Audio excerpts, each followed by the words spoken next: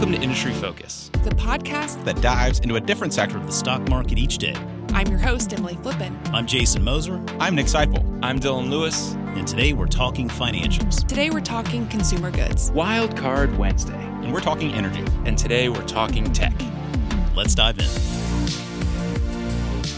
It's Friday, August 6th, and we're checking out earnings from Fiverr and Mercado Libre. I'm your host, Dylan Lewis, and I'm joined by Fool.com's favorite friend of free-flowing, foolish financial forums, Brian Feroldi. Brian, how you doing? You kind of finished my title there on a down note, Dylan. I wanted some pep out of you next time. But then I come up with the Brian Feroldi. No? Okay. Sure, we'll go with that. Hi, Dylan. Happy Friday to you, my friend. Energetically, Brian, I'm so excited to talk to you. I am excited to talk to you. We have a ton of earnings to sift through, and it's an embarrassment of riches this time of the year. I'm particularly excited because we're going to be hitting on earnings from a stock I own. I think we're talking about two stocks that you own. Is that right, Brian? That is correct. I am an owner of both of these stocks. Both companies reported interesting earnings reports. Both companies, and these two companies headed in completely opposite directions. So it'll be interesting to dig into the details of why that happened. Yep, and these are two heavily followed names in the Fool universe, Fiverr and Mercado Libre, two companies that have been pretty big beneficiaries of the pandemic and the pivot to digital in different ways, but very much riding the tailwinds there. Brian, why don't we kick things off talking through Fiverr, and for anyone that's following along, ticker there, FVRR. What were the headlines from their earnings report?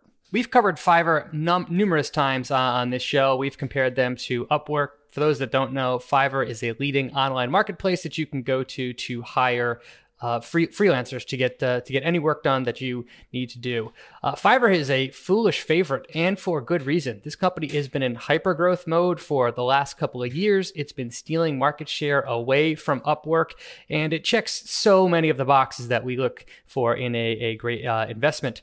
2020 was a phenomenal year for Fiverr for pretty obvious reasons. So it's interesting to see what the results would be as we head into a post-COVID world. And the numbers from Q2 were really, really strong. Revenue in the quarter grew 60% to $75.3 million. That was not only ahead of management's guidance, it also beat Wall Street's estimates.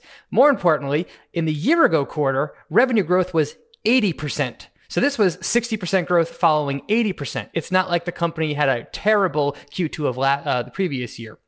So really strong result in the top line.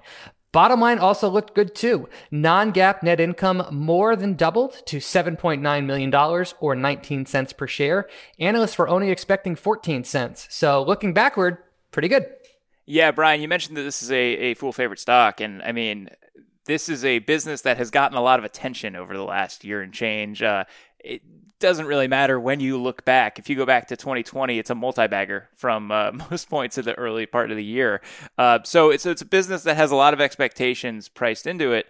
And I think probably a lot of people expecting big things just based on what has happened with this company so far. We know, though, with a lot of these companies that, some growth has been pulled forward, and we kind of have to figure out what our expectations should be for them as we continue to move through the pandemic and have some parts of the world reopening a little bit.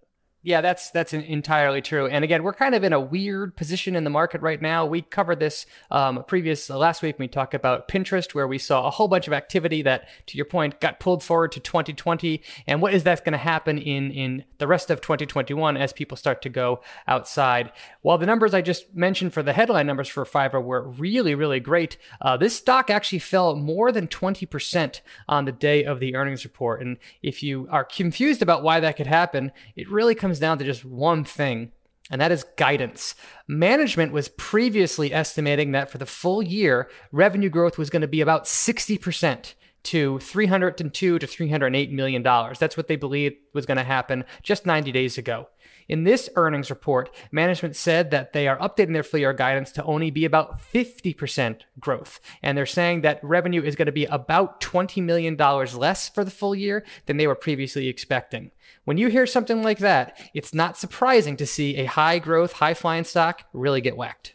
Yeah, and I think what's encouraging is, we know ultimately that the dollars, and this is going to be a recurring theme with both these companies talk about, the dollars are important and the financials that companies put up are important. The core business metrics, certainly for the next company we're going to talk about, Mercado Libre, but I think Fiverr to some extent too, being a high growth stock, are perhaps more important in understanding the trajectory of the business long term. And when you look at the core business numbers here, Brian, there's still a lot to like.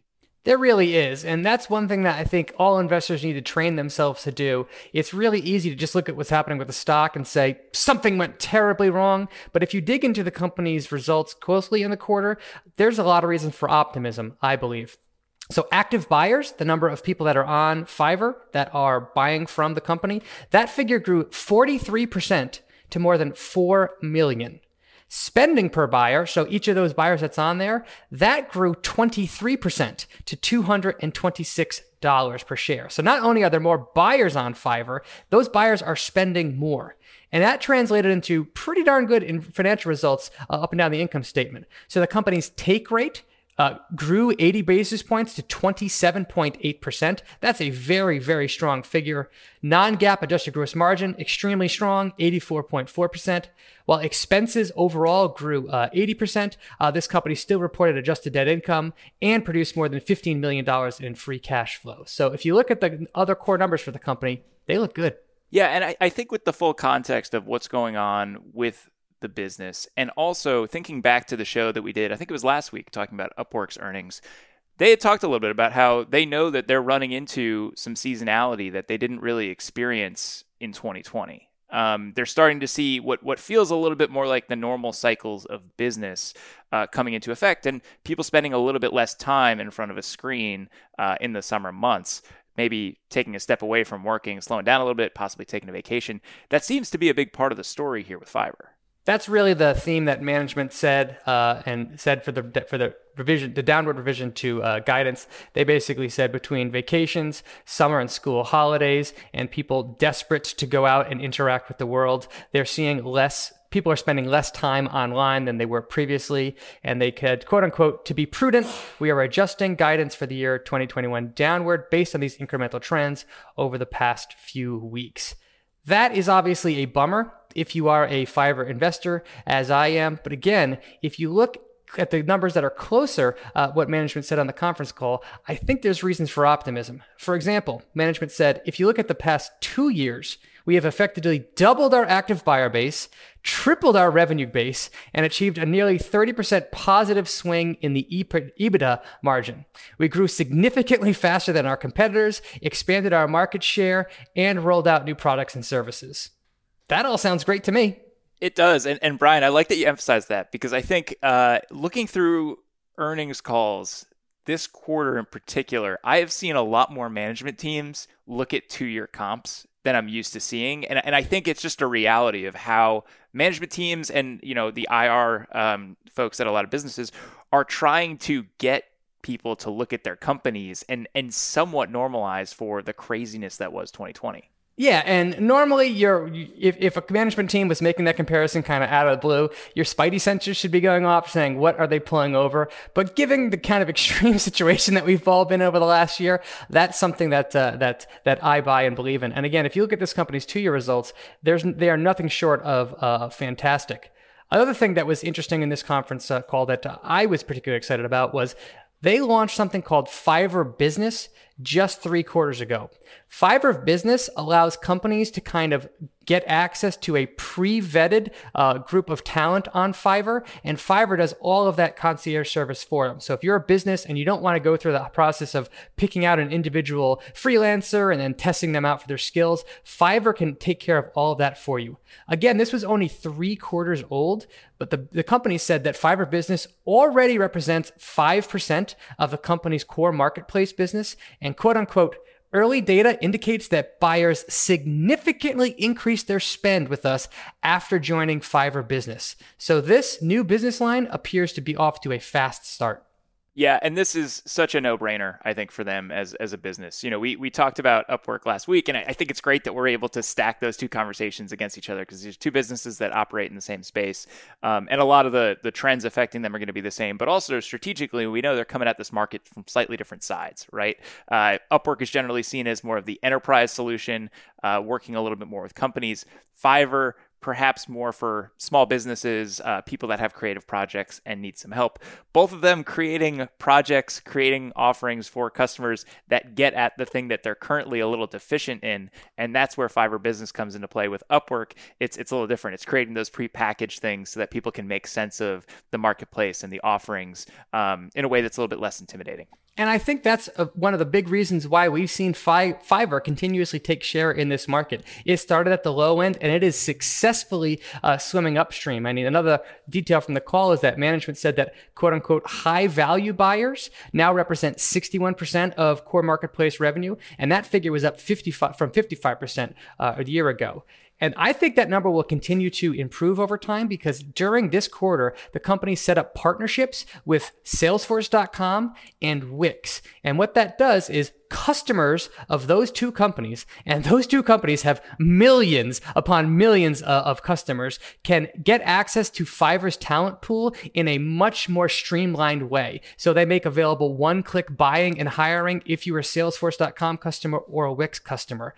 I think that that's going to be a successful program. So again, I think the company's future continues to look bright. Yeah, I love those partnerships. And, I think to the way that the Fool uses Upwork, and we've been Upwork customers for several years now. You want to get in early with companies when they're exploring these solutions because it's very sticky once you're there. And I think the switching costs are very high. So both of these businesses are in customer acquisition mode. It's kind of interesting to see him duke it out. Ultimately, Brian, we kind of come back to the same place almost every time we talk about him. There's nothing wrong with buying both of them. There's really not. But I think the bigger point is when you see a stock that you own get crushed and it's because of a guidance pullback, that is a scary proposition, right? You could easily say to yourself, the thesis must be busted on this company, but it always behooves you to slow down, read through the conference call, ask yourself if the reasons for the slowdown make sense, and ask the big question that I always ask is the long-term thesis for owning this stock still intact? When I read through the details, I come away firmly believing the answer there is yes. Yeah, I think that's 100% right. And just trying to connect, the things that management is specifically highlighting in the call with where you think this industry is going. We just ran through Fiverr Business and how this is probably a huge part of where this company is going and what it looks like, Brian, maybe 3, 5, 10 years from now. I think it's undeniably more successful if it's able to create a large Fiverr Business segment. Maybe it becomes the largest part of this company down the road. That would certainly be a wonderful turn of events if that happens. But yeah, to your point, I think that both Fiverr and Upwork are still in the very, very early innings of their long-term growth trajectory. So while it's disheartening to see the stocks get punished in the short term, I'm personally not selling any of my shares. I'm curious, Brian, knowing this is in your portfolio, I don't know where this stock lives in terms of the position for you, if you've built it out over time or if you still have, you're still building into the position a little bit. Are you looking at the pullback recently and saying maybe I'll be adding to it? Well, it's always important to put pullbacks into context, right? So yes, a one-day 20% move doesn't feel good, but the share price is all the way back to where it was in April. So basically, just over 3 months of gains were wiped away in one day. So this is still a pricey stock even after this pullback. But having said that, Fiverr is not a full position for me yet. I scale into positions slowly, so I could easily see myself continuing to add to this company for a long time. I love that historical step back. It's easy to get lost in the day-to-day movements, but knowing, yes, in fact, it's just 3 months of share price appreciation can often be very helpful. Brian, we have a slightly different story with Mercado Libre, the second stock we're going to be talking about. I'm not going to bury the lead with this one. Basically, another incredible quarter for Mercado Libre. This has been a business that's basically on fire in a good way, not a dumpster fire, a on fire, all cylinders firing type fire. Just wonderful stuff across the board. E-commerce, no surprise, front and center with 2020 and 2021.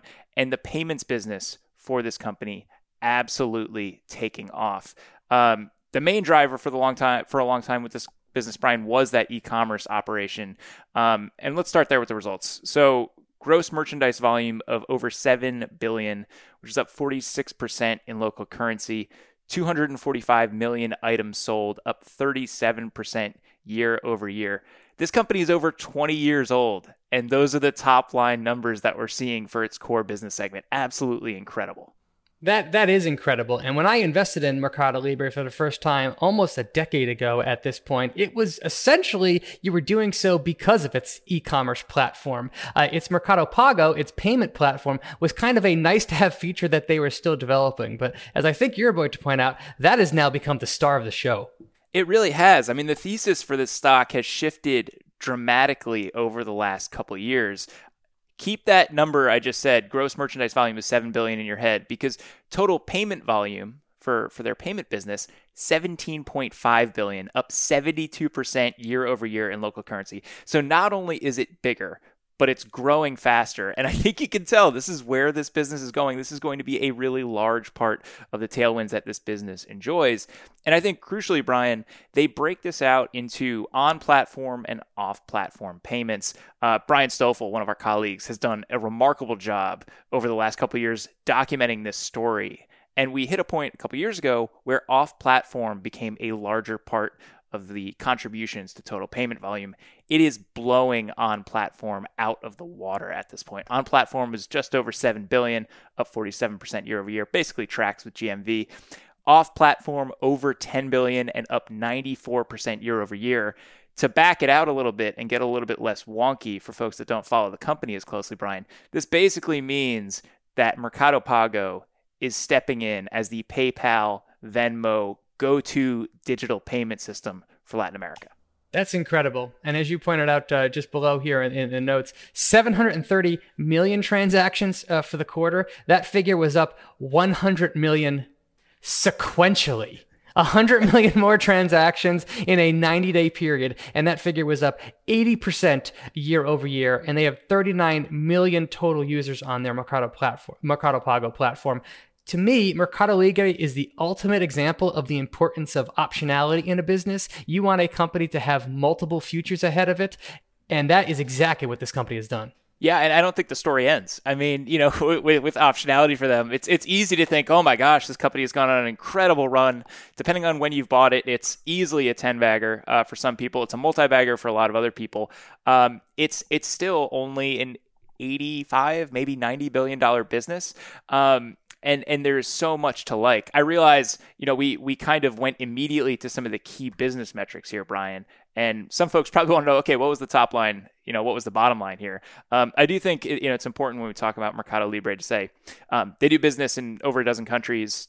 A lot of different currencies come into the mix. So we tend to focus on the key business metrics here just because they're not as subject to the whims of local currencies and fluctuations that happen there, because everything winds up getting repatriated back as dollars when they report. That said, the dollar figures were still super strong for Mercado Libre. Net revenue reached $1.7 billion for the quarter, up 94% in US dollars and 103% in a foreign currency or Forex neutral standpoint. They actually made money, just under $70 million for the quarter. Brian, I'm not really looking for them to be posting net income, but it's kind of nice to have, I guess, as a kicker. Yeah, I wouldn't expect this company. I always like it when this company reports net income, and a few years ago, it was reporting significant amounts of net income. So the PE ratio was actually a useful metric for them. They have really dove deep into reinvesting in their business as aggressively as they possibly can. So that has pushed their net income above and below zero in some quarters. To your point, it's nice to see that they report a positive net income, but that's not the story right now. The story is revenue growth, and on that front, they're crushing it. Yeah, and you just mentioned, you know, the investment in the business. I think if you're looking for something to kind of quibble on, you know, gross margin has dipped a little bit year over year. It's 44% versus 48% a year ago.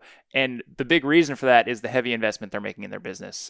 Basically, their first-party commerce sales and the logistics fulfillment center operations and the rollout related to that eating into some of the revenue and causing their gross margins to come down. Those are long-term investments, and those are things that strengthen their offering, so they are sensible to me. We teed it up a little bit before, Brian, but there are so many reasons to still be super excited about this business, even given that it is now almost a $90 billion company, in large part because if you look over at some of the U.S. counterparts that Mercado Libre is an amalgamation of, you have PayPal, you have Amazon, you have Square. That's a ton of money in market cap right there. It's a lot of opportunity in front of this business. And yet Mercado Libre is only a $80 billion company. And one other interesting just note there is Sea Limited, which is sort of like the Mercado Libre of Southeast Asia. They have a payments platform. They also have a marketplace platform. That market cap is $160 billion. And if you've been paying attention to them at all, they have been making serious investments and inroads in the Latin America's market for both their payment and e-commerce platforms. So that's something that I think Mercado Libre investors need to keep an eye on. So the fact that the company is still growing this strong, even though they're seeing increasing competition from the likes of Sea Limited, is a really, really good sign. Yeah, and you can see why there's investment there. The management team from Mercado Libre specifically pointed out in the earnings call in the 2021 eMarketer report, they pointed to Latin America as the leading region in the world for e-commerce sales growth, with almost 10 percentage points higher than projections for the worldwide average. And 3 of the top 5 markets are Mercado Libre markets: Brazil, Argentina, and Mexico. Brian, you mentioned optionality before. I think that Mercado Libre is a business that is worth owning for so many reasons. I mean, it's a great stock. It has been a wonderful performer for people that have owned it, but I think it is a very teachable stock as well. I think it's a business, especially if you're a relatively new investor, that is worth having a position in because it will force you to follow it and understand how businesses find accelerating revenue and also how businesses find expanding total addressable market over time. And one thing I want to call out from their earnings is that they specifically say, with all of their all the excitement around their payments offering, we are confident that we can continue to overlay financial services through the digital wallet, such as insurance, debit cards, and more immediately, access to credit loans. We didn't get too far into a lot of their financial services offerings. There's plenty to dive into there, Brian. But I hear them say things like that, and it's easy to think, okay, well, total payment volume, we know that what peer-to-peer might be, we know what peer-to-merchant might be, but then you realize once you have people in there with digital wallets, there's all of these other financial services that can be layered into what Mercado Pago offers or what Mercado Libre offers with different product offerings. We've seen a lot of innovation in the fintech space, and the buy now, pay later, for example, category has become enormous around the world. That is something that just makes sense, especially if you're going to be making a several $1,000s purchase in the United States. But when you're talking about some smaller economies where the average income is much lower, a buy now, pay later feature for even a few $100 item can really be a key thing that will enable some people to make purchases. So that feature to me is a natural fit for that market, and Mercado Libre is uniquely positioned to roll that out. Yeah, and if you've been paying attention to the news this week, you know that there are plenty of American firms that are looking at that space and are pretty excited as well. Big acquisition there with Square and Afterpay this week. So, I think for a while we've seen Meli kind of follow plans that some other slightly more established firms have laid out for how to attack certain markets. In this case, I think they're moving right alongside them. No need to recreate the wheel if it's working in another market, right? Mercado Libre, the business, is essentially a borrowed idea from eBay and PayPal in the United States, and clearly they are executing really well. So more power to them. Take those good ideas you see elsewhere and incorporate into your business. That's what smart management teams do. Yep. And they bundle it into something that is just an incredible ecosystem, an incredible offering, and so many things that reinforce the strength of each other and really create flywheel effects. I mean, what's so wonderful about the payments business being as big as it is it starts out as something that enables on-platform transactions, right? You're able to communicate digitally and also pay digitally, transact digitally. And then all of a sudden, it grows into this thing that people are using for something totally different and actually brings people on board in a way that allows them to transact on your platform. It becomes a growth engine 2 different ways. That's what optionality does for you, and I think this is why this is one of those businesses that is just worth studying.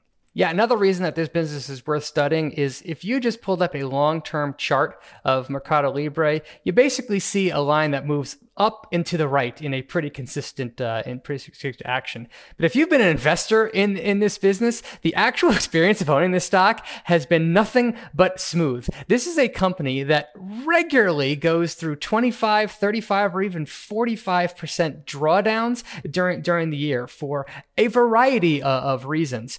So this has been an extremely volatile stock to hold. But if the entire time you were just a believer that Latin America is a growing market, Mercado Libre is a leader in the space, and long term, I like the company's chances, you've been hugely rewarded. But make no mistake, this has not been a turbulent free stock to own. The volatility here has been extreme.